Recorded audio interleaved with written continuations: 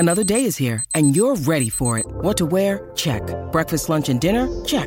Planning for what's next and how to save for it? That's where Bank of America can help. For your financial to-dos, Bank of America has experts ready to help get you closer to your goals.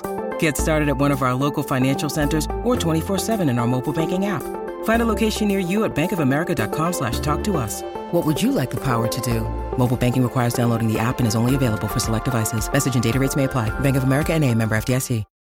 When you need mealtime inspiration, it's worth shopping Kroger, where you'll find over 30,000 mouth-watering choices that excite your inner foodie. And no matter what tasty choice you make, you'll enjoy our everyday low prices, plus extra ways to save, like digital coupons worth over $600 each week. You can also save up to $1 off per gallon at the pump with fuel points. More savings and more inspiring flavors make shopping Kroger worth it every time. Kroger, fresh for everyone. Fuel restrictions apply.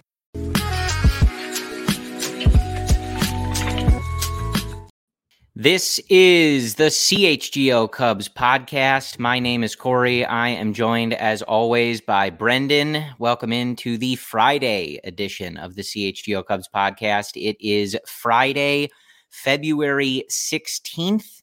Brendan, the Chicago Cubs pitchers and catchers, some other position players for sure, have reported to Mesa. Spring training sort of underway in earnest. We've got people complaining about jerseys. The Cubs are wearing nice baby blue hats now when they do their workouts. We've seen everybody and their brother gushing over Shota Imanaga. How you feeling about everything? Oh, and before I forget, Cody Bellinger, not a Cub. So just so everybody knows. I am trying my best to ignore that fact. I was telling you this. I'm exhausted talking about Bellinger. I'm exhausted talking about Matt Chapman, Snell, Montgomery, all these guys. It is our duty to move on, unfortunately. Now, do I actually move on? No, because I have issues. I will never move on. But I'm trying my best to focus on the present, enjoy the content, the middle infield content we're getting. It's spring training. This is what it is. Yeah, I think, I know that Luke and Cody and Ryan, who's out in Arizona, providing some great spring training coverage for allchgo.com. So make sure you're following Ryan and checking out allchgo.com for all of his daily reports live from Mesa. It's a weird spot because I think you and I talked about this last week where we have you, me, the entire CHGO Cubs crew, every other podcast you might listen to, every blog, every newspaper, whatever. We've discussed this so much. We have broken down the Bellinger contract options, his profile, the long-term, every single aspect of this. And I don't want to keep doing it. No. So I know that everybody was riled up the other day when Jed was talking about maybe the closers warming up in the offseason, maybe some moves. And of course, the big discussion of counting on internal development. That is the new, perhaps that might enter the new, the list of buzzwords. Spending. Yes, from this front office, intelligent spending, biblical losses from Tom, internal development. They do this to themselves. Yeah. We don't have to talk about these narratives. They're the ones who put those stakes in the ground. Right. The offense broke, for example, years back then. Moving on to the fourth or fifth inning in the offseason to now the closest warming up to we have no power. We need to blow teams out, et cetera, et cetera, et cetera. By the way, I'm very confident we're going to re-sign Anthony Rizzo. I don't take anything they say at face value. Yeah. You can't. Yeah, I bring that up because I know everybody was riled up about it. And if you listen to Brendan and I think Luke, Cody, and Ryan, like everybody, I think on our crew at least, has offered their opinion on how we would feel if the offseason were truly over today. And this was the roster and Cody Bellinger went somewhere else or Matt Chapman went somewhere else, et cetera, et cetera. So perhaps it'll be part of the discussion, but I don't want to spend this whole episode getting riled up about what Jed said, because as of this moment, there is a team that is reporting. There are also still several free agents the Cubs could sign and presumably are in the middle of discussions with. Whether they get across the goal line there, who knows? So when those guys sign, we can reevaluate either what this roster looks like with them or the offseason as a whole without them. Again, like when I hear internal development and that's what they're counting on, y'all know, if you've been listening to me, I'm pissed off hearing that. It's possibly a negotiating tactic with Boris and how long this is taking, but you already know I don't want that. The team needs to be better than that. But it's not a done deal yet. So we can discuss it when we see what they're actually doing. But I do want to kind of use that idea as somewhat of a jumping off point for this podcast. I want to jump off the cliff. Is that what you're saying? At the moment. Okay. Yeah, kind of. That's what I thought. For an 80 win team that, 81 and a half. I'm already getting hot about it, which I said I wasn't going to do. Told you not to do it. I do want to, again, I think Brendan's point is the correct one. Like we have no choice. I appreciate that. Yes. We have no choice as people talking about this to analyze the team that they have. And like I said, we will yell if they don't sign anybody else. We will break it down if they do sign people. Until then, I do kind of want to use one of Craig Counsell's comments on the subject as a jumping off point, I think, for maybe the bulk of this episode. Before you read what he said, I will make one comment. I want Craig Counsell to speak for the front office. I don't want the front office to speak ever again. Craig Counsell is great. However, Craig Counsell learned how to speak to the media. I want Jed and the front office to take that class. I'm not dissing Jed or whatever, but he has so many self-inflicted wounds over the years. Just don't say anything. Yeah. Take the Bill Belichick Don't set expectations you're not going to live up to. Say it, because the players get asked about it, then we get responses. Because again,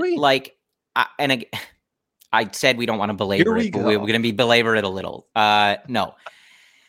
The initial thing for me is when you talk about counting on internal development and you look at where the team is at now, roster-wise, without Bellinger, without Stroman, with some unknowns across the team, like it just doesn't square to me with how upset and disappointed everyone was with missing the playoffs. Because at the moment, you haven't put together an offseason that truly rectifies that or like puts you in a assured position to prevent that from happening again. Have you? I think we all agree they have not. So now that being said, again, maybe a negotiating tactic and maybe the team looks different and better in a week. We'll get to it. But before I read this quote from Counsell that I think will center a lot of the discussion, I do just want to ask you, Brendan, like initial impressions. Guys are there. We're hearing from the media. Our guy Ryan Herrera has sent a lot of good interviews and quotes from some of the guys.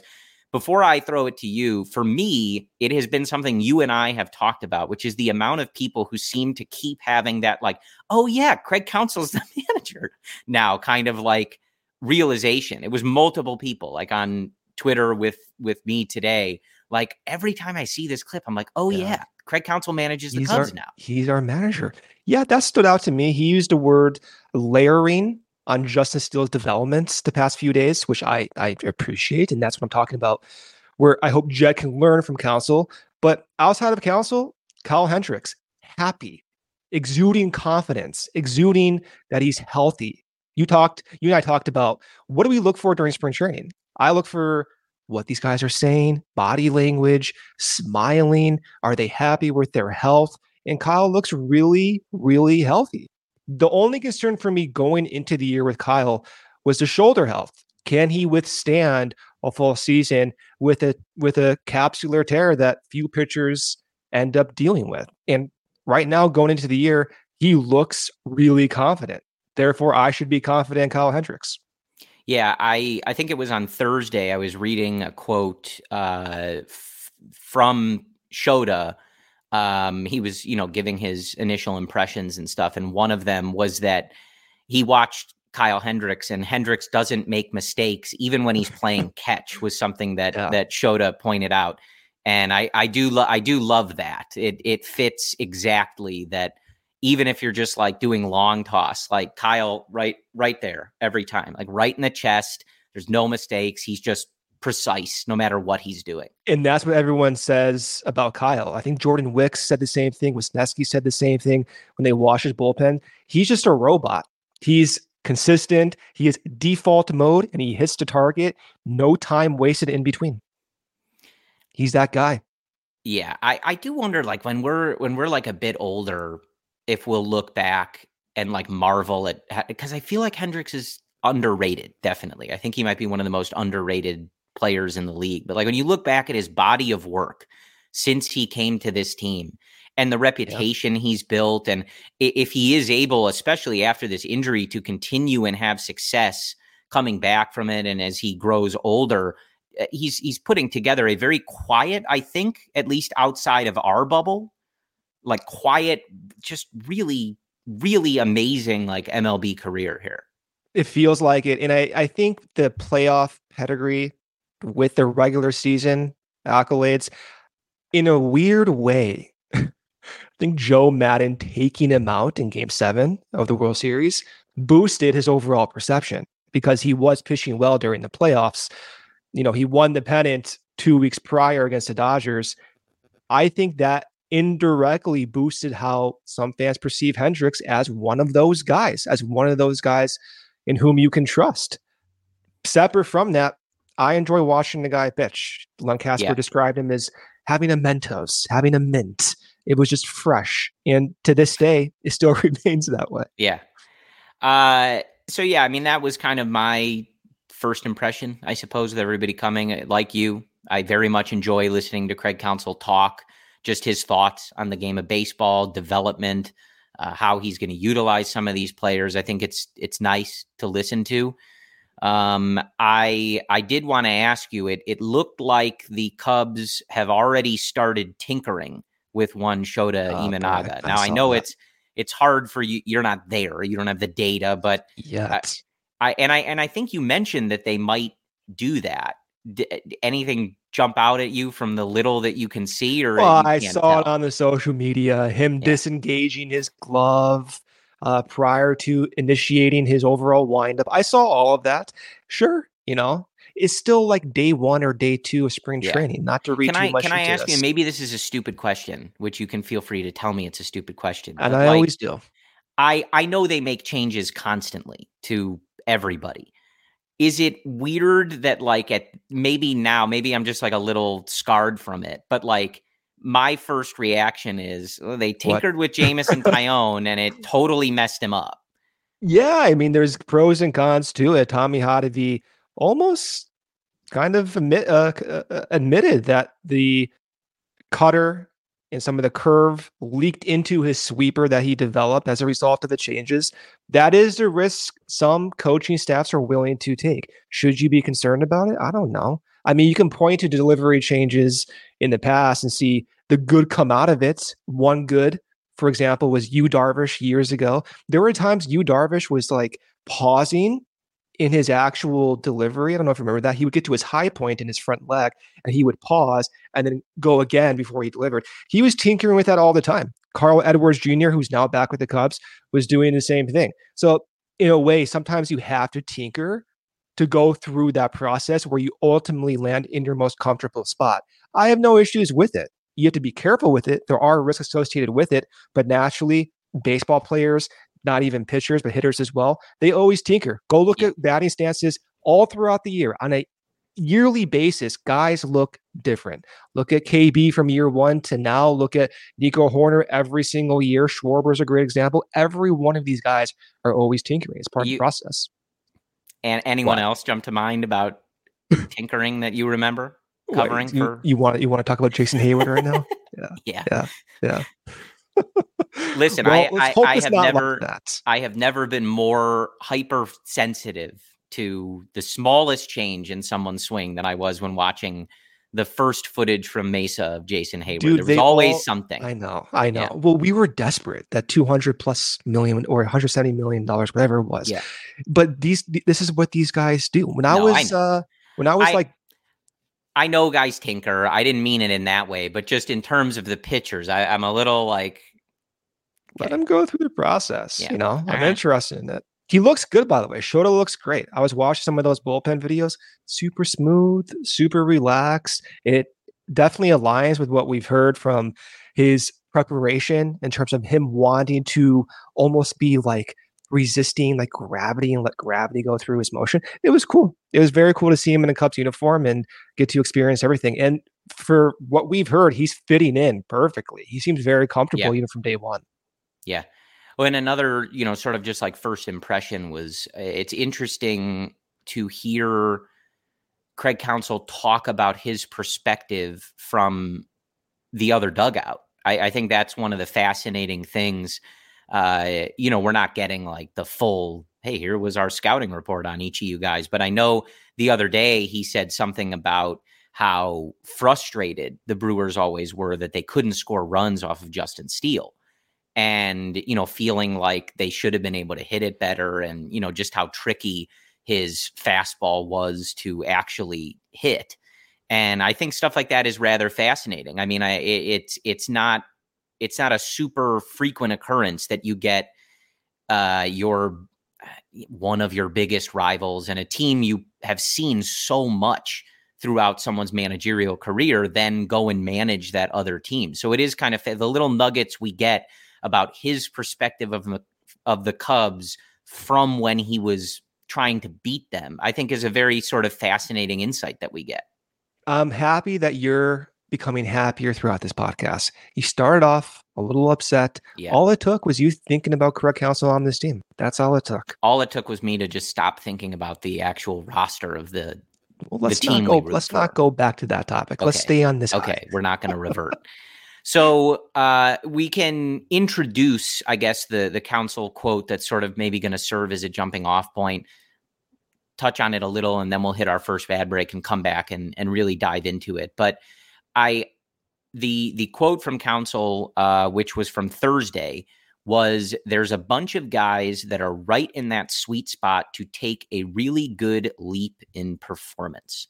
So again, we will offer our thoughts on if the Chicago Cubs are relying on internal improvements to make the playoffs and be good and hit some of those goals when the offseason is truly over. I promise. We are not attempting to justify the roster they have or the lack of moves or anything like that. So don't misconstrue it. But as we said, they're in camp. This is what they're doing. So we're going to talk about it, because if you want to listen to us yell about Cody Bellinger spending more money, this and that, I got hours of audio and video for you from this offseason that can touch on just those topics. So I think it's an interesting quote from Counsell, and there are a lot of guys that really do jump out. And I think the most obvious, for some people is going to be some of those prospects. Michael Busch at first base, the runway he's going to get, PCA, potentially the runway he may get. But my mind sort of went to slightly more established players that might be able to take that jump. And I think you could look at it either way, but I think, for me, again, as we've talked about, Seiya Suzuki representing one of those players almost immediately. How he performed in those last couple months, being one of the best hitters in the league for such a long stretch after the little rest that David Ross gave him on the bench. Like that to me is an area that I'm assuming, I think Craig Counsell is really honing in on for some of these guys, not just the obvious, like, yeah, of course, like if PCA gets a longer chance at the MLB level and develops, of course, that is someone taking that lead.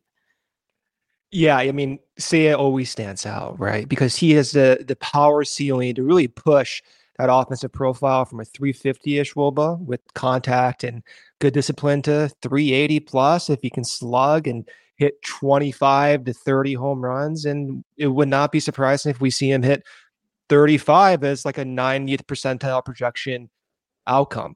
For me, when we talk about what guys could look like as established players, I also think about how he's going to utilize Ian Happ. And I think about that leadoff spot and that particular start of the lineup.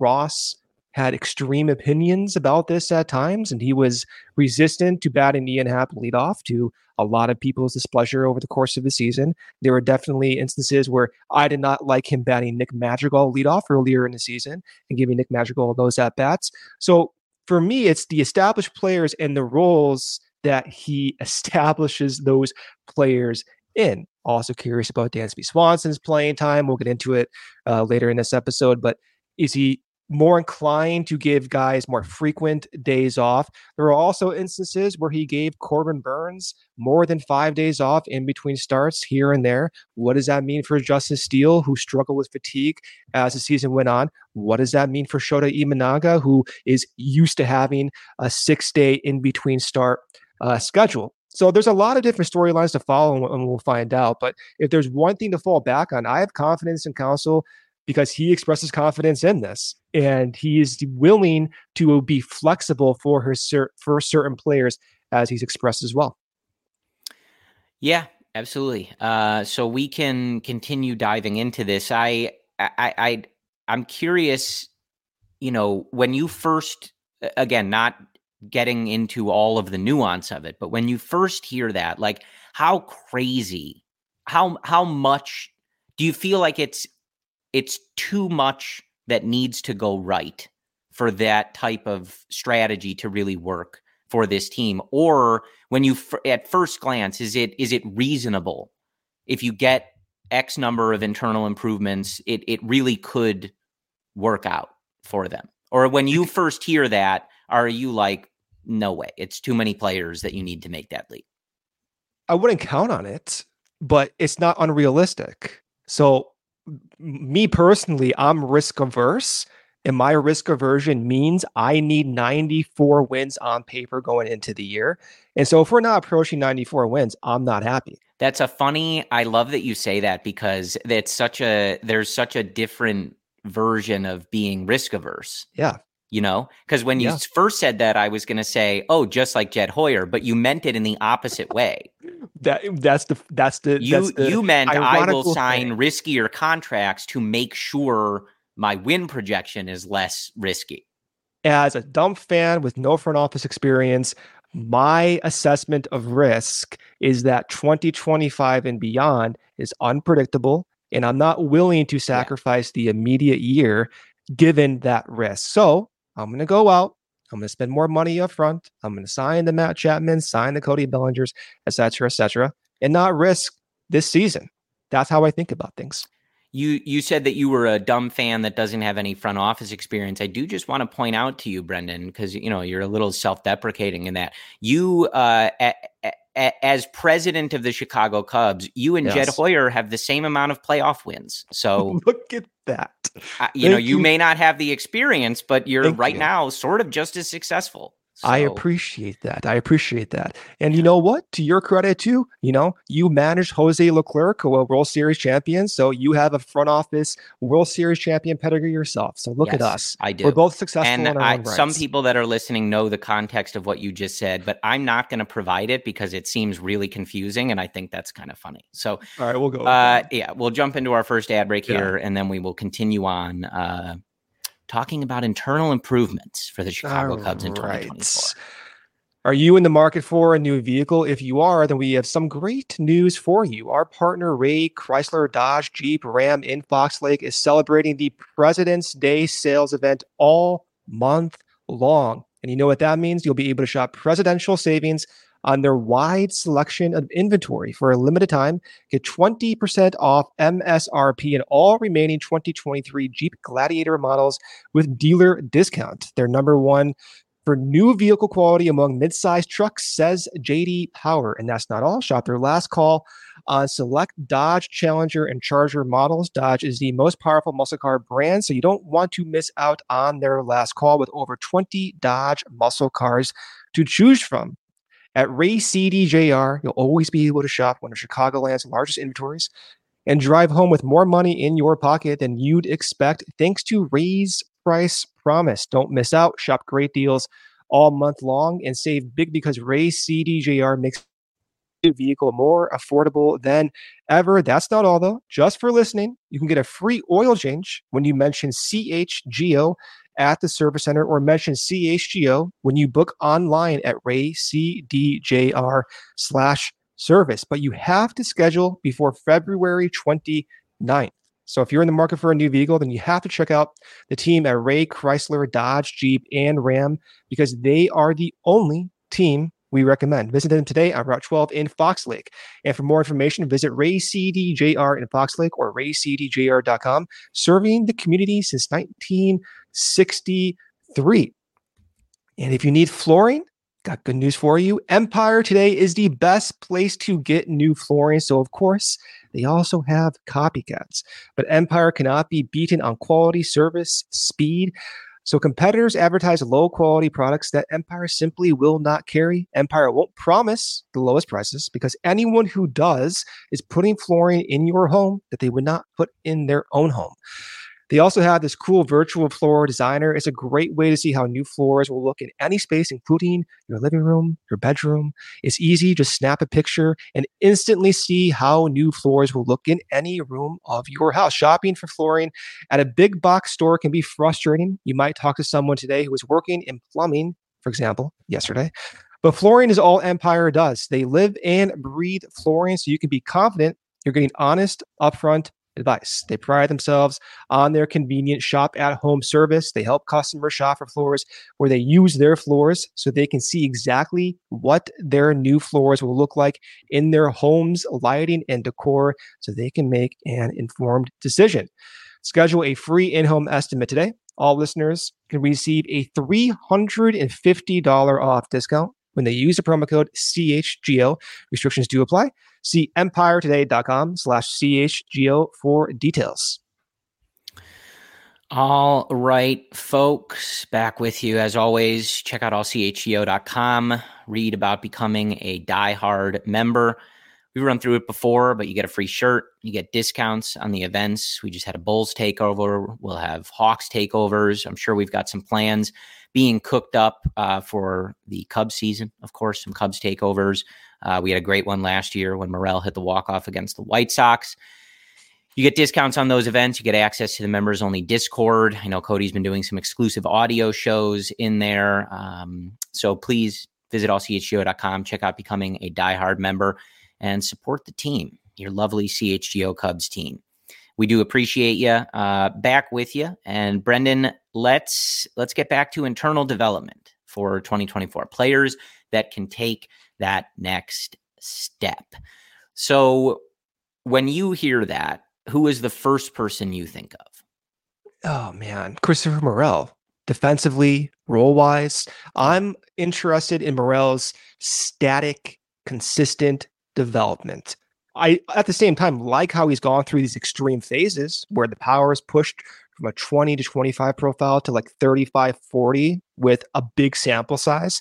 Where I would like Morel to take the next step is to have, not asking for a lot, a 70% contact rate. He's been going through peaks and valleys. Sometimes he's around 70 to 72. Other times he's around 60 to 65. I would like some stability at that contact point. That way, if he goes through some funks, at least he has the ability to put hard hit balls in play with greater frequency and keep that stable offensive profile. Because I think the power is going to stay.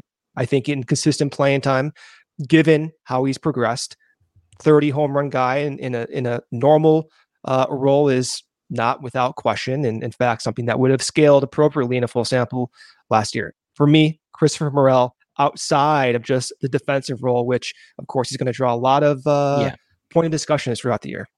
I am kind of surprised. You know, I know that Christopher Morel is one of those guys that Craig Counsell kind of identified right away. I think at CubsCon when they were sort of asking about the roster and some of that stuff, he was one of those guys that he identified right away as like, he's got to play. He can play everywhere. Like we're going to find a good role for him. That was sort of something like such a stark contrast to how he's been talked about, at least in the public sphere, by David Ross in the front office going into last season. Yeah. But I do sort of remain, I don't know if surprised is the right word. And of course there is time for this to change, but of course, I didn't expect him to be named the third baseman or anything like that. But I guess I expected either through they're maneuvering at third base or something else that maybe we would have a little clarity by the time we arrived in camp on like exactly what Morel might be doing. And I know Council also mentioned sort of his ability to play all over the field. Jed has talked about it. So they do value that utility man role, but I don't know. I guess I just expected somebody else to be starting at third base because well, you have Nick they signed Magical. him. You have Nick Magical. You're starting third baseman. Yeah. Right. Yeah. You Okay. know, so that's why. Anyway, another point that you and I will not belabor. I was tempted to go into it. I'm not No. going to lie. Tempted to go We into it. don't have to. But yeah, I think Morel is sort of the obvious answer here because there is such potential there. And I think the range of outcomes is really wide for him. It doesn't seem, I know he played some in winter ball, but it doesn't seem like they're certainly committed to having him only play third base and that's going to be his position and nobody else's. But, you know, you have the possibility that he is a utility man, mostly a DH that, as you said, takes that next step on offense. You have the potential that he is that same utility man kind of playing everywhere, but still inconsistent on offense, has more of those stretches where the K rate spikes. Then you have some scenarios where maybe he does find himself a position. He does look better throwing maybe in spring training from third base. He plays there more and is a maybe not every day, but most days third baseman hitting like you described. There's also the scenario where he struggles and is inconsistent. It just, I feel like with most players, you don't have such a wide range of how he could be contributing. It was a long-winded way of saying that. From a platoon guy who's inconsistent to an everyday starter who has taken that next step as a hitter. It's just such a wide range of potential outcomes. I do, as I've said before, and I don't necessarily want to get into a habit of just appealing to authority when it comes to Craig Counsell, but I do trust him to maneuver this in a smart way. I think it's clear he sees the value in Morel's potential, and I trust him to manicure his playing time and his matchups to put him in the right place to succeed. How many games that looks like, how many defensive starts that looks like, that's the part we don't know. But I do, for now, trust Craig Counsell to make those right decisions. I think there's players sometimes that we ask the question of like, does the team value him the way that maybe we think we do or as fans do, or do they see that potential? What are we missing as fans? And I think for Morel in particular, he's one of those guys, and I think Craig Counsell gets it. Where Ross and Counsell differ too, which is a plus for Ross, is their playing experience. Counsell was like Morel. Counsell played third base, second base, shortstop, first base at the tail end of his career. He understands the difficulties in learning different positions. And like Morel, Counsell played sporadically at some points in his career as well, and he had big walls that he hit. The difference between Counsell and Ross is that Ross didn't have that type of experience. And I do think, despite him talking with other coaches and trying to get in the shoes of his players, you can't teach that. You can't substitute that for experience. And where Ross excelled at was, I think, managing the catcher situation, where Yan Gomes had his best possible outcome in 2023. And he pushed Miguel Amaya in a role that was quite valuable. And it was learning at the same time. I think Counsell having that experience and the pedigree as a manager as well to go and learn and deal with players like Morel is really going to shine. I'm excited to see him, and I'm excited to see how he fits in, even with guys like Patrick Wisdom and limited roles who's on this roster as well. Yeah, so I mean, and I mentioned already Seiya Suzuki. I think he's another obvious one in terms of if he is the hitter that he was for those last 2 months, that sort of explains itself that you would have a very valuable. He looks like he gained like another 10 pounds too. I saw pictures of Seiya. He's huge, So I think he's going to hit 50 home runs, 60 home runs maybe. Listen, that's what I'm thinking. I'm a believer. I saw those sprints too. To me, he looked like Sammy Sosa out there. I had to scratch my eyes glasses off. Sure. Yeah. My fake glasses, my fake contacts. So I think he's an obvious one, but perhaps those are the most obvious of the two. Now, again, I mentioned when we sort of started this conversation, any prospect fits into this. Of course they do. PCA, Bush, of course, Amaya. those guys represent the potential. If PCA is the defender that we know he can be, the base runner that we know he can be, and is able to adjust at the MLB level, which of course he will have a much more reasonable opportunity to do that than he did last year. Again, he didn't look good, but it's a very tough spot for a very young player, given the circumstances and context of the Cubs season. So he, of course, represents that ability to take another leap. When you look around the rest of the roster, though, the less obvious ones, where are you kind of honing in? I know you've written, you've talked, do we say you talked to Tommy Hotovy about Yeah, Jameson we do. Tyone? We do. You sort of spoke I directly to talked. He Tommy looked Hotovy. at my face and he heard me talk, and he responded to me I and he guess said that's my true. name. Yeah, that's Just how it wasn't works. live. But he seems to represent perhaps one of the biggest opportunities there for this team. I think if you had a more consistent, it doesn't boil down to just him. Of course, he was one of their more consistent pitchers down the stretch than some of the other guys, certainly. But if you had New York Jameson Tyone for the entirety of 2023, the Cubs make the playoffs. Yeah. There's a lot of players who fit that what if role. To our earlier point, of course, Tyone's important. Of course, guys like Morel are important, and Seiya having that second half in 2024. All of that's important.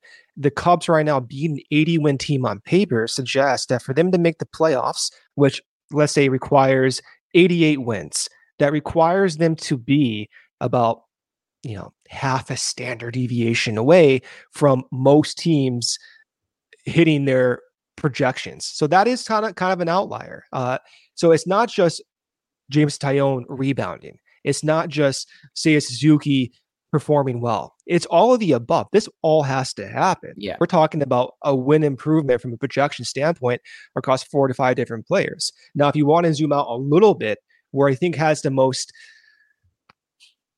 if you assume that you're going to get, slightly better production from those hitters, for me, the biggest influence that Counsell and this current Cubs team can have on boosting their projections is that bullpen. I think that's where you can hit on the fringe decisions and not just go from an 80 to 85 win team, but in extreme circumstances, I'm talking really extreme circumstances.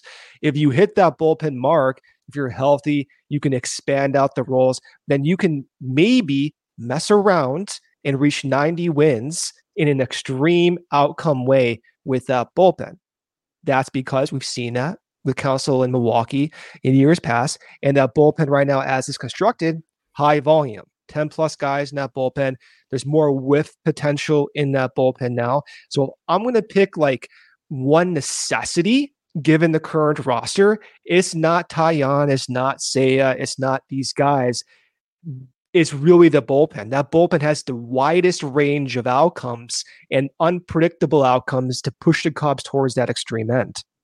Yeah, and I mean, look, we've talked about it a lot, and I, certainly was hopeful, and I guess I remain a little hopeful that their strategy wasn't, well, let's just get a better game manager, and we should be a better team. At the moment, that does sort of look like what they've done this offseason, at least a little bit. But with the additions they have made to the bullpen, I do expect that to be better. And look, we talk a lot about the quote, we need, the best teams blow teams out. That's the easiest way to win in the game of baseball because you remove a lot of those random things. You're not as concerned about single runs scoring on a bloop hit or things like that because you've scored enough runs that you've kind of eliminated the risk there. They're not going to do that. At least I don't think they're going to do that. What we saw from the Cubs in 2023 was they would have those explosive games, but they weren't necessarily consistent in having those, obviously. But they were capable of putting up an 18 spot every now and again. So if they wanted to do that on a more frequent basis, I would advise them to. I don't know if Craig Counsell has the ability to call that play, but they should. That's the easiest way for them to win. I think he can. Hey, guys, I wouldn't be surprised. Just go score 15. today. Yeah. Okay. Easy enough. Thanks. Yeah. Easy Support enough. your guy, Justin Steele. Just put up a crooked number every inning. We'll be great. That's my advice as the new manager. But I do think that is key to this team. They are not going to blow everybody out. They did not build an offense that you would expect to be able to do that.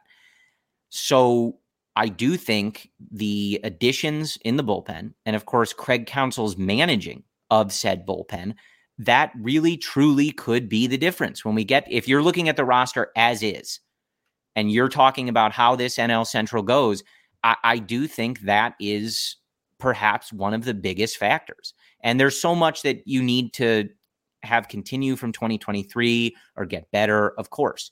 But they're going to play a lot of close games, and they need to be better in those close games. And as we saw in 2023, not only do you need to be better in those close games, you have to be better in those close games from the minute the season starts to the minute it ends. You cannot wear out your ability to win close games. We saw that the entirety of September. So many close games, so many tight games, so many games that came down to one guy in the bullpen not being able to cover their inning of the 3 or 4 the bullpen had to cover that night, or one run left on third base with less than 2 outs that they didn't get in that they wish they had, right? And if the roster is as currently constructed, I think even with Cody Bellinger, you're going to have to win close games. And the belief is they have a manager that is better suited to do that. I totally agree. If you think about what is more likely, 2 scenarios. The first scenario is your bullpen is one of the better bullpens in the league. You hit late August, they're healthy, they're not fatigued, they're performing well, getting whiffs, they're getting consistent contributions from guys from AAA, and they're not hampered by lacking minor league options. They're in a good position. That's scenario number 1.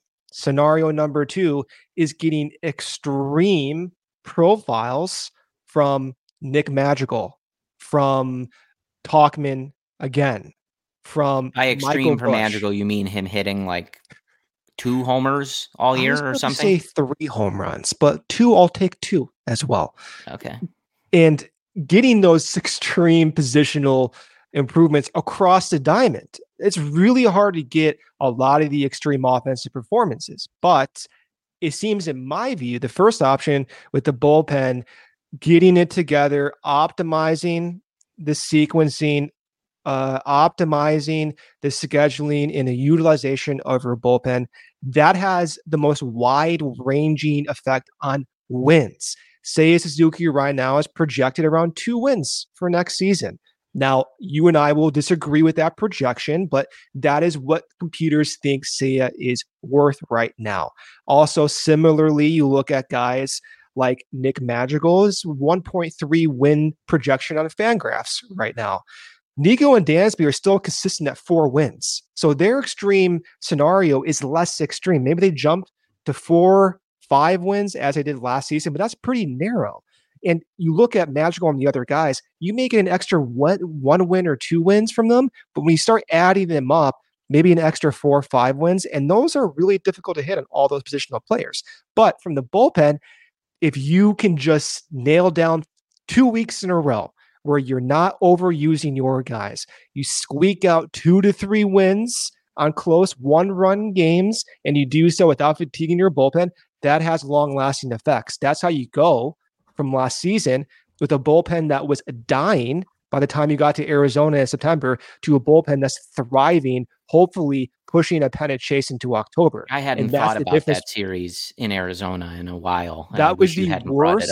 I went to the worst possible game last season. That was a 14-inning game. And to defend Dansby Swanson on that particular game, by the way, I was sitting like 3 rows behind the dugout. I think Wisniewski was pitching, and people said, "Oh, why didn't Dansby Swanson catch that ball in the air?" I'm watching this right in front of me. Oh, yeah. I thought it hit Wisniewski's like ankle. It was such a weird looking hit, and I think Dansby didn't know what the hell was going on. Well, and I kind of do want to ask a little bit about maybe Dansby or some of those guys when we come back from our second ad break. But it did remind me, and that's what I wanted to ask about. Like, I think part of that reaction was He had a from bad second half. he was not hitting well. No. And so then that happened and everybody was like, okay, but you and I have talked a little bit about squaring expectations for certain guys based on who they are. And now we're getting in the weeds and I do want to ask about it, but I remember, like, particularly in that second half, like, Dansby's hitting higher than he probably should in a better constructed lineup. See where he hit in Atlanta. Yeah. And, has always kind of been the guy he is at the plate. This is a long conversation. It is. Let's do the ad break. I did want to ask sort of about it because I do want to talk about this. It squares with, players taking, sort of even a little bit of a lead. But it adds context to who Dansby Swanson is. So we need to talk about this. Let me do the ad break here. Come back, get back into Dansby. First one here from Prize Picks. Prize Picks is the largest daily fantasy sports platform in North America. They are the easiest and most exciting way to play daily fantasy sports. It's just you against the numbers. Instead of battling thousands of other players, including pros and sharks, you pick more than or less than on 2 to 6 player stat projections and watch the winnings roll in. What I like about Prize Picks, they offer a reboot policy so that your entries stay in play even if one of your players gets injured. For football and basketball games, if you have a player who exits the game in the first half and does not return in the second, that player is what's called rebooted. Prize Picks is the only daily fantasy sports platform with an injury insurance policy. I like that. I'm risk averse. I like Prize Picks because of that. Prize Picks is really simple to play. I can make my picks and submit my entry in less than 60 seconds. Also, quick withdrawals, easy gameplay, and an enormous selection of players and stat types are what make Prize Picks the #1 daily fantasy sports app. Go to prizepicks.com/CHGO and use code CHGO for a first deposit match up to $100. That's prizepicks.com/CHGO and use code CHGO. Daily fantasy sports made easy. You know what else is easier, Corey? It's getting easier for businesses to switch to electric vehicles. That's something we all can get behind for the health of the planet and for the well-being of all of us who share it. That is right, Brendan. The electric grid is evolving to meet your cleaner energy needs as we all move with confidence toward an electric tomorrow. Whether you have one delivery van or a whole fleet of shipping trucks, ComEd can help guide you to make the changes that make sense. So what should business owners do? Go to ComEd.com/clean to learn more about the resources, fleet rebates, and infrastructure incentives available to help businesses go electric. If you own a business, don't wait. Start making your plan today to switch to electric vehicles. Good for business, good for the planet, good for all of us. That site again, ComEd.com/clean. Did you say ComEd.com/clean? You got it, Brendan. Go now and see how going electric connects us to a better way of doing business and a better future for generations to come. All right, back with you here. So let's talk. So what I wanted to ask about Dansby in particular. Now, at a certain point, you're kind of like it would be somewhat of incremental change, but like you look at his season, and if you were just breaking it down by the halves, he put up a 108 WRC plus in the first half, a 98 WRC plus in the second half. So that was certainly something that I think drew the ire of some folks, and I understood it to a degree. He was the big signing. He talked a lot about winning and wanting to be that guy. You were always pointing out he was the first person at the top of the steps when somebody scored or hit a home run. He wants to be that guy. He wants to be the face of the franchise, the leader, the guy. That being said, I did think I think some folks were putting a little too much pressure on someone who isn't a middle of the order like thumper. That is never who he's been. And sure, there were some situations down the stretch where he was not particularly clutch. And I think if you're looking at the guy, you'd like him to be coming through in those spots. But This is a guy who, when he signed, coming over from Atlanta, coming off that season, he was a 6.4 win player with a 116 WRC plus. Now, it was 104 last year for the Cubs. But it's not as though we're talking about a 130, 140 WRC plus guy. So I think keeping expectations for who a player is always a good idea. The pressure the organization puts on them because of the roster they built around them doesn't really matter. There's nothing the player can do about that. But what I do want to ask you is his best years in Atlanta. Now, obviously, the COVID shortened year in 2020 is only 60 games, but of course, he's Dansby Swanson, so he played in all 60 of them. 115 WRC plus, 2022, 116 WRC plus. When you look at 2022, hit for a 277 average, only 244 in 2023 with the Cubs. So if we're talking about areas for guys to improve, how does Dansby look more like the player? Again, even though this is sort of just an incremental improvement, how does he look more like the 2023 version? And I guess the Craig Counsell question of it all, we know Dansby is a guy, unless he's hurt, he wants to play. He wants to start. There was a lot of discussion, though, down the stretch, especially because at times, there was, maybe he was dinged up. Everybody is, but you assume he may be playing. Do you think it would have behooved them to give him a rest, even if it was just occasionally? And do you think Craig Counsell might be more the type to say, hey, we have someone who can play really good shortstop on this team. Take a breather for one day every 2 weeks, please? I don't know the answer to that. People are going to point to the fatigue issue that the bullpen had and apply that to Dansby Swanson, but he took time off when he was on the IL because of his heel bruise in July, and I believe towards the back end of that month as well. I'm not sure. I'm not going to speak on a player's desire to play every single day if that's what makes that player tick. I have no idea. When I look at Dansby's profile, and you mentioned, how do you get him back to 2022 when he had a high batting average? Now, there's different types of stories you can tell about a player's offensive profile, but the story of Dansby Swanson is one of consistency. He had 325 WOBA last season.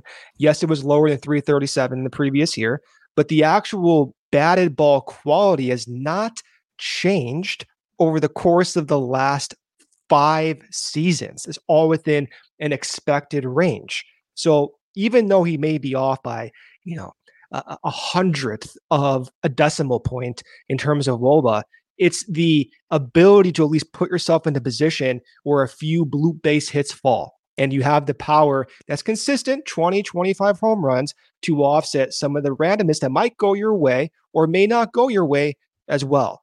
Now, if you look at how Dansby Swanson's progressed over his career, it makes me wonder how he's going to age. We talked about this when the Cubs signed him. Yeah. On paper, Dansby Swanson looks like a hitter I don't really care for.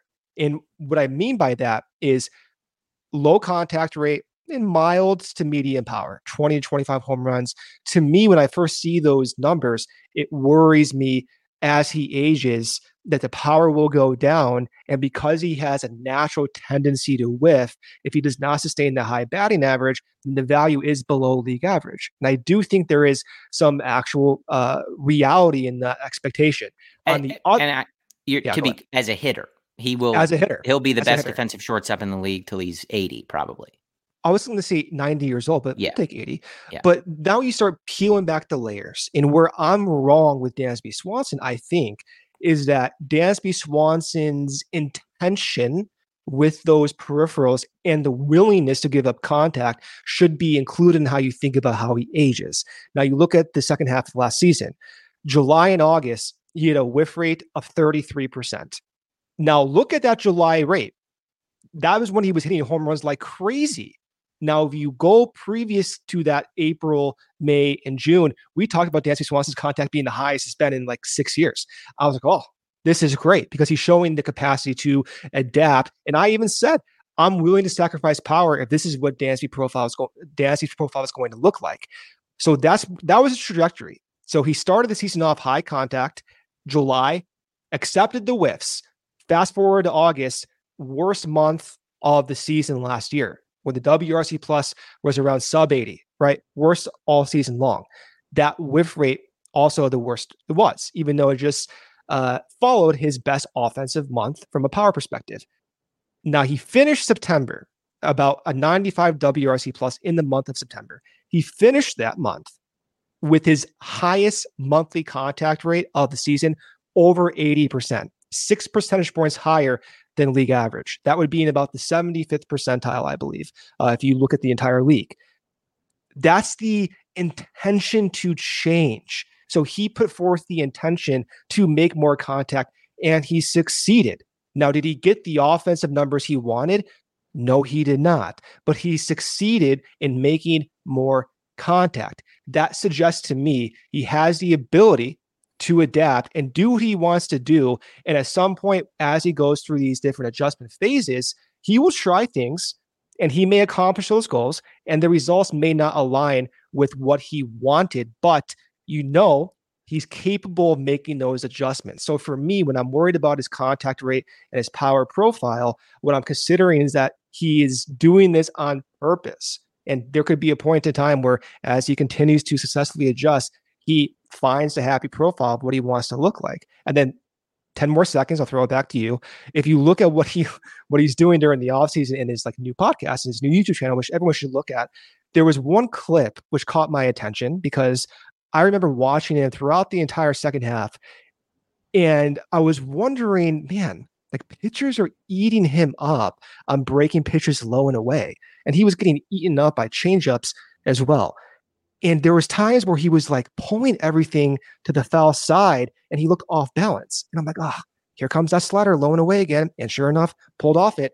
And then in his YouTube video, he's talking to his batting coach saying that there's a point in his mechanics where he feels like he can't reach over and he fouls everything off. I'm like, oh my God, that's exactly what we were looking at during his second half. And so his offseason routine was centered at the start to fixing that problem. That's the type of awareness I'm talking about and the ability to make those adjustments. So all this is to say, I'm confident in Dansby Swanson's profile in the future, but to your point earlier, he's not going to be that middle of the order guy. He never has been that middle of the order guy, but I think you can count on him from being an offensive producer. Well, luckily, Brendan, as we all wanted, the Cubs went out and they added multiple middle of the order bats so that Dansby doesn't have to hit. Hold on. I'm getting something in my earpiece. They didn't. They did not do that. Oh, this should have been should have been a happy segment. Why are you ending this with a bad segment? Well, I do. I mean, it sort of brings it all together. I'm trying to ignore it. I'm curious how Craig Counsell lines things up. I'm trying to think back of, he's had to work with some less than stellar groups in Milwaukee, and they've found a way to make that work. But I do think that sort of highlights part of the frustration, right? The problem is when you start thinking of those Milwaukee lineups, I forget half their guys on that team sometimes, and they were always successful. That kind of points to that ability to at least have selectively good matchups for his guys. At the moment, that is what our boy Jet Hoyer is banking on. So Craig better deliver on that. The other thing I was going to say, though, is, people want results, but I do think that the one thing we know about Dansby is that if you felt frustrated with him, especially on offense in that second half, I promise you he was more frustrated than you were. Yeah. And again, people want results. Great. He's working hard. He gets paid a lot of money to do it. I know that's going to fall on, flat ears, I think, for some folks, but I do believe, as you said, he is the type of person that says, this is how guys were getting me out and I can't let it happen again. So I'm working with my coach and we're going to fix it. I do trust him to do that and be the leader in that way. But, look at the little bit of a difference, he is the type of player. He's so good. He's similar to other players we talk about. He is so good as a defensive player that the difference between him being, that slightly below league average in the second half versus closer to where he was the rest of the year, it changed. He's that much more valuable of a player. It is even though it seems like a small amount, it's a significant value for someone like him. It is. And I look at him as I look at Kyle Hendricks, in that Hendricks knows what he needs to do when he's not performing well. He knows the adjustments he needs to make. And more times than not, Kyle makes those adjustments successfully instantly. Dansby does the same thing, where there are times maybe in June and July where he was not happy with his power profile. And that's what preceded that 7 home run stretch in like 12 games. So you have to, when you think about these players, the way I think about some hitters is what can this guy do to offset some of the decline that naturally is going to come a year or 2 years from now? So if I don't have that confidence that he can do that, then I don't want to sign that specific player. And I think there's some worry, and there was worry with certain players in the past on the Cubs, including someone like Javi Baez, who had these extreme downturns and these extreme suggestions that he may not be able to adjust. And I think for someone like Dansby Swanson, where you show those extreme times of adjustment, it does suggest over the course of his career that he's going to showcase that again. Yeah, absolutely. So hitting the hour mark here, I think we can kind of start to wrap up. We'll touch on, we will grade the offseason when everyone has signed and the team is really on paper and we know what this is going to look like.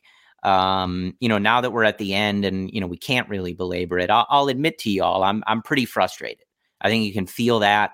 And I feel a lot of the frustration from the group. I think at this moment, they have fallen short of what I wanted them to do in this offseason. Yeah. And when the bar right now, and we're not talking about the projections as some sort of gospel, but just using it as a sort of guide. When the leader in your division is projected around 84 wins, and that's not you for the Chicago Cubs, no, that just isn't going to cut it. And that is with the modest, I think, goals we set for them coming into this offseason, Brendan. So sure, I hope that Michael Busch is the player that all of those prospect writers hoped he could be when he wasn't getting playing time for the Dodgers. I hope that PCA gets his shot and he adjusts at the plate and he's the star we've all been waiting for as we've watched him rocket up these prospect rankings. Shota Imanaga is as advertised, same guy he was in Japan, fits right in, middle to top of the rotation. It's great. The bullpen, no fatigue. Craig Counsell manages the hell out of it, and they are so good in those close games. Somebody plays third base and takes it and develops and grows. And Christopher Morel is the player, the hitter we believe. Seiya is the second half version of himself. That's what I hope happens. Sounds like a lot, though, doesn't it? So we will break it down when it's over. And I certainly hope that there's more coming. But we'll see. This is, at the moment, the team we have to work with. I just wanted to add that in the end. I know we said it at the beginning, but I definitely just don't want anybody to, and some folks may be down for it, but I've explained already, like, it has been too long since this team was winning consistently, doing things, making noise in the playoffs, and a real threat to bring us what we all want, which is a championship. And I know some people get tired of hearing about the most expensive tickets or family game day experience, this or that. They're valued and but they are. That's the team we root for. And I know you've used this phrase a lot, Brendan, but raising the expectations. The conversation we had today is unacceptable to me. And I hope that Cody Bellinger's walking through that door, maybe more. But the idea that we are trying to figure out how to internally get better after not making the playoffs and all the talk about how disappointing that was, I am frustrated with that. Yeah. And if you disagree and you're ready for the youth movement, whatever, I'm not telling you how to fan, but I'm a paying customer. I know a lot of you are too. Whether you go to one game, 162, doesn't matter. Whether you just watch it on TV or listen to Pat Hughes on the radio, everybody can feel however about this organization. as they want. That is how I feel about this organization right now. I'm not going to belabor this, but how that's today's Pee-wee's Playhouse secret word, belabor. I do want to say this because it frustrates me, but it more so disappoints me. I'm really disappointed in how baseball has operated itself over the past 4 years. I'm disappointed in how the lockout was operated. I'm disappointed in how COVID was handled by the owners and the commissioner statements. I'm very disappointed in just the league itself. I'm especially disappointed when the discourse over this offseason about the players signing late and how that's not affecting the game. I take that a little personally. How the front offices and the agents are acting is within the boundaries of the sport and the rules, and they should act like this to get the best deal. However, from the fans' perspective, this is enormously detrimental to getting new fans. I put myself in a young fan's perspective. I put myself back in 2006 when the Cubs signed Alfonso Soriano in December. I was ecstatic, could not wait for February for spring training to roll around. I wanted to go to all those spring training games. I was interested in the Cubs way more than I was in 2005 and 2006. I look at opportunities in January, February, and maybe March of these guys not signing as missed opportunities to gain new fans and retain young fans. So I wholeheartedly disagree with the notion that this is not a big deal from other fans' perspectives. To me, this is a really big deal in prohibiting the growth of the sport. So I don't know how this is going to work out in the next few years, maybe on the new CBA, but this has to change. We cannot go into Februaries with the majority of the market not being signed by these teams. It's bad for the sport. The sport can't afford missed opportunities for growth, especially when other leagues across the country are doing well. NBA, weeks after the finals, you have the Vegas Summer League going on. The draft for the NFL, we're talking about the draft nonstop. But we have this 4 to 5 month gap in baseball, and everyone's twiddling their thumbs, and the excitement across the sport is completely absent going into spring training. Yeah. And you and I have to talk about this. It's awful for the sport. Yeah, I agree. I don't know what the fix is. I know that there's some disagreements to, if you imposed a period or this or that. I'm not the commissioner. I don't get paid to. And, at least at the end of the decade, we're getting rid of Rob Manfred. So that was good news on Thursday. Maybe Theo will take over. I think let Theo take over. I know he's back with the Red Sox in that way now, but by then maybe he's ready to be the commissioner. Maybe we start throwing some competitive balance picks the Cubs way. Maybe reverse the kind of Cardinals thing. Theo gets in there and he says, you know what? I like that. The Cubs have been acting like a small market team, so we're going to give them the comp picks. To finish up, I'll finish by saying, when I express my frustration, if this strategy works out for Jed, this is the team. That's it. They hold hard. Somebody's willing to go, over $200 million for Cody Bellinger. They hold hard. This is what it is. Of course, I hope it works. I'm a diehard Cubs fan. First and foremost, I always use the phrase, I do not have dogs in the race. I always cared about John Lester, obviously, but I don't really care who is on the roster. If they trade certain people, if they maneuver around, I just want them to win. I just want the Chicago Cubs to win and go to Wrigley Field and watch a winning baseball team. So if the strategy works, great. I'm going to be very happy. I don't mind admitting when I'm wrong about things. There's no stake in me being right or wrong. I'm just a dumb fan with a hot dog and occasionally a beer at the game, vibing along. But I'm not happy with it, and I wouldn't bet on it. And that's frustrating to me. Where I do want to end, though, because you brought it up, I do, just in terms of, we're not talking about it because you and I have a rule. We only talk about the Cubs. I do think you and I having to debate the situation the Bears are in would send the two of us into like a psych ward. I really do. You have to check me into the nearest hospital. I do not know. I am like a fantasy football player. I can't even offer you really an opinion on what I think they should do. But the discourse itself and the stake in the decision, just how massive a decision it is. You and I usually agree on big stuff like that. I think we might be aligned in what we would want them to do, but I think the discussion would send us. It's just such a big decision. I think the Cubs being in that spot would send us over the edge. And the decision is going to be made in the next 6 to 8 weeks, not 4.5 to 5 months after the season ends. Yeah. Right. So that is where I hope the league adjusts in the future. Rob Manfred, goodbye in 5 years. Won't miss you. Great.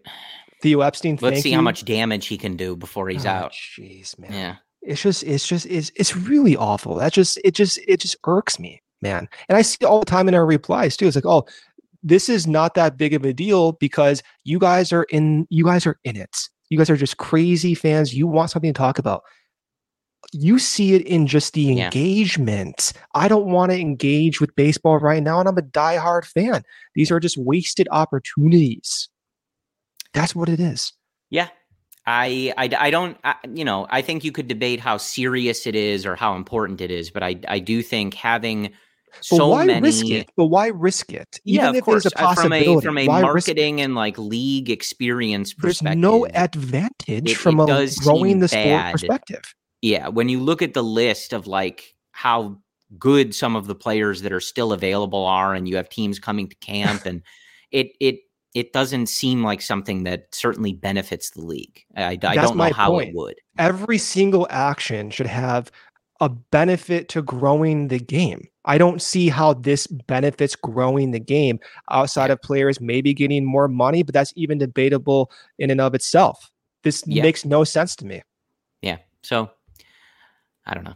They're not going to fix it now, and we remain on the ready for any of those Boris clients to sign and some of these still top free agents to come off the board. Really, the top guys, some of them. I mean, not Shohei Ohtani, obviously, but these are really good players that are still sitting there. Man. It's not. So, as always, the CHGO Cubs team will be ready if these guys sign. Like I said, I would imagine that if Cody Bellinger signs anywhere, we will break it down, whether that is the Cubs or somewhere else, because that is relevant to the Cubs.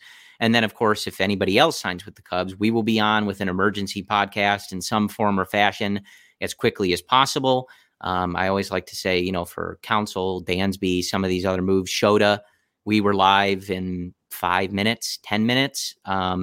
So I know everybody has a lot of places to get their breaking news or discussion, but do want to throw out there that the CHGO Cubs team on the CHGO Sports YouTube page will be ready to break it down. If you are ready for an instant reaction, we will be there for you.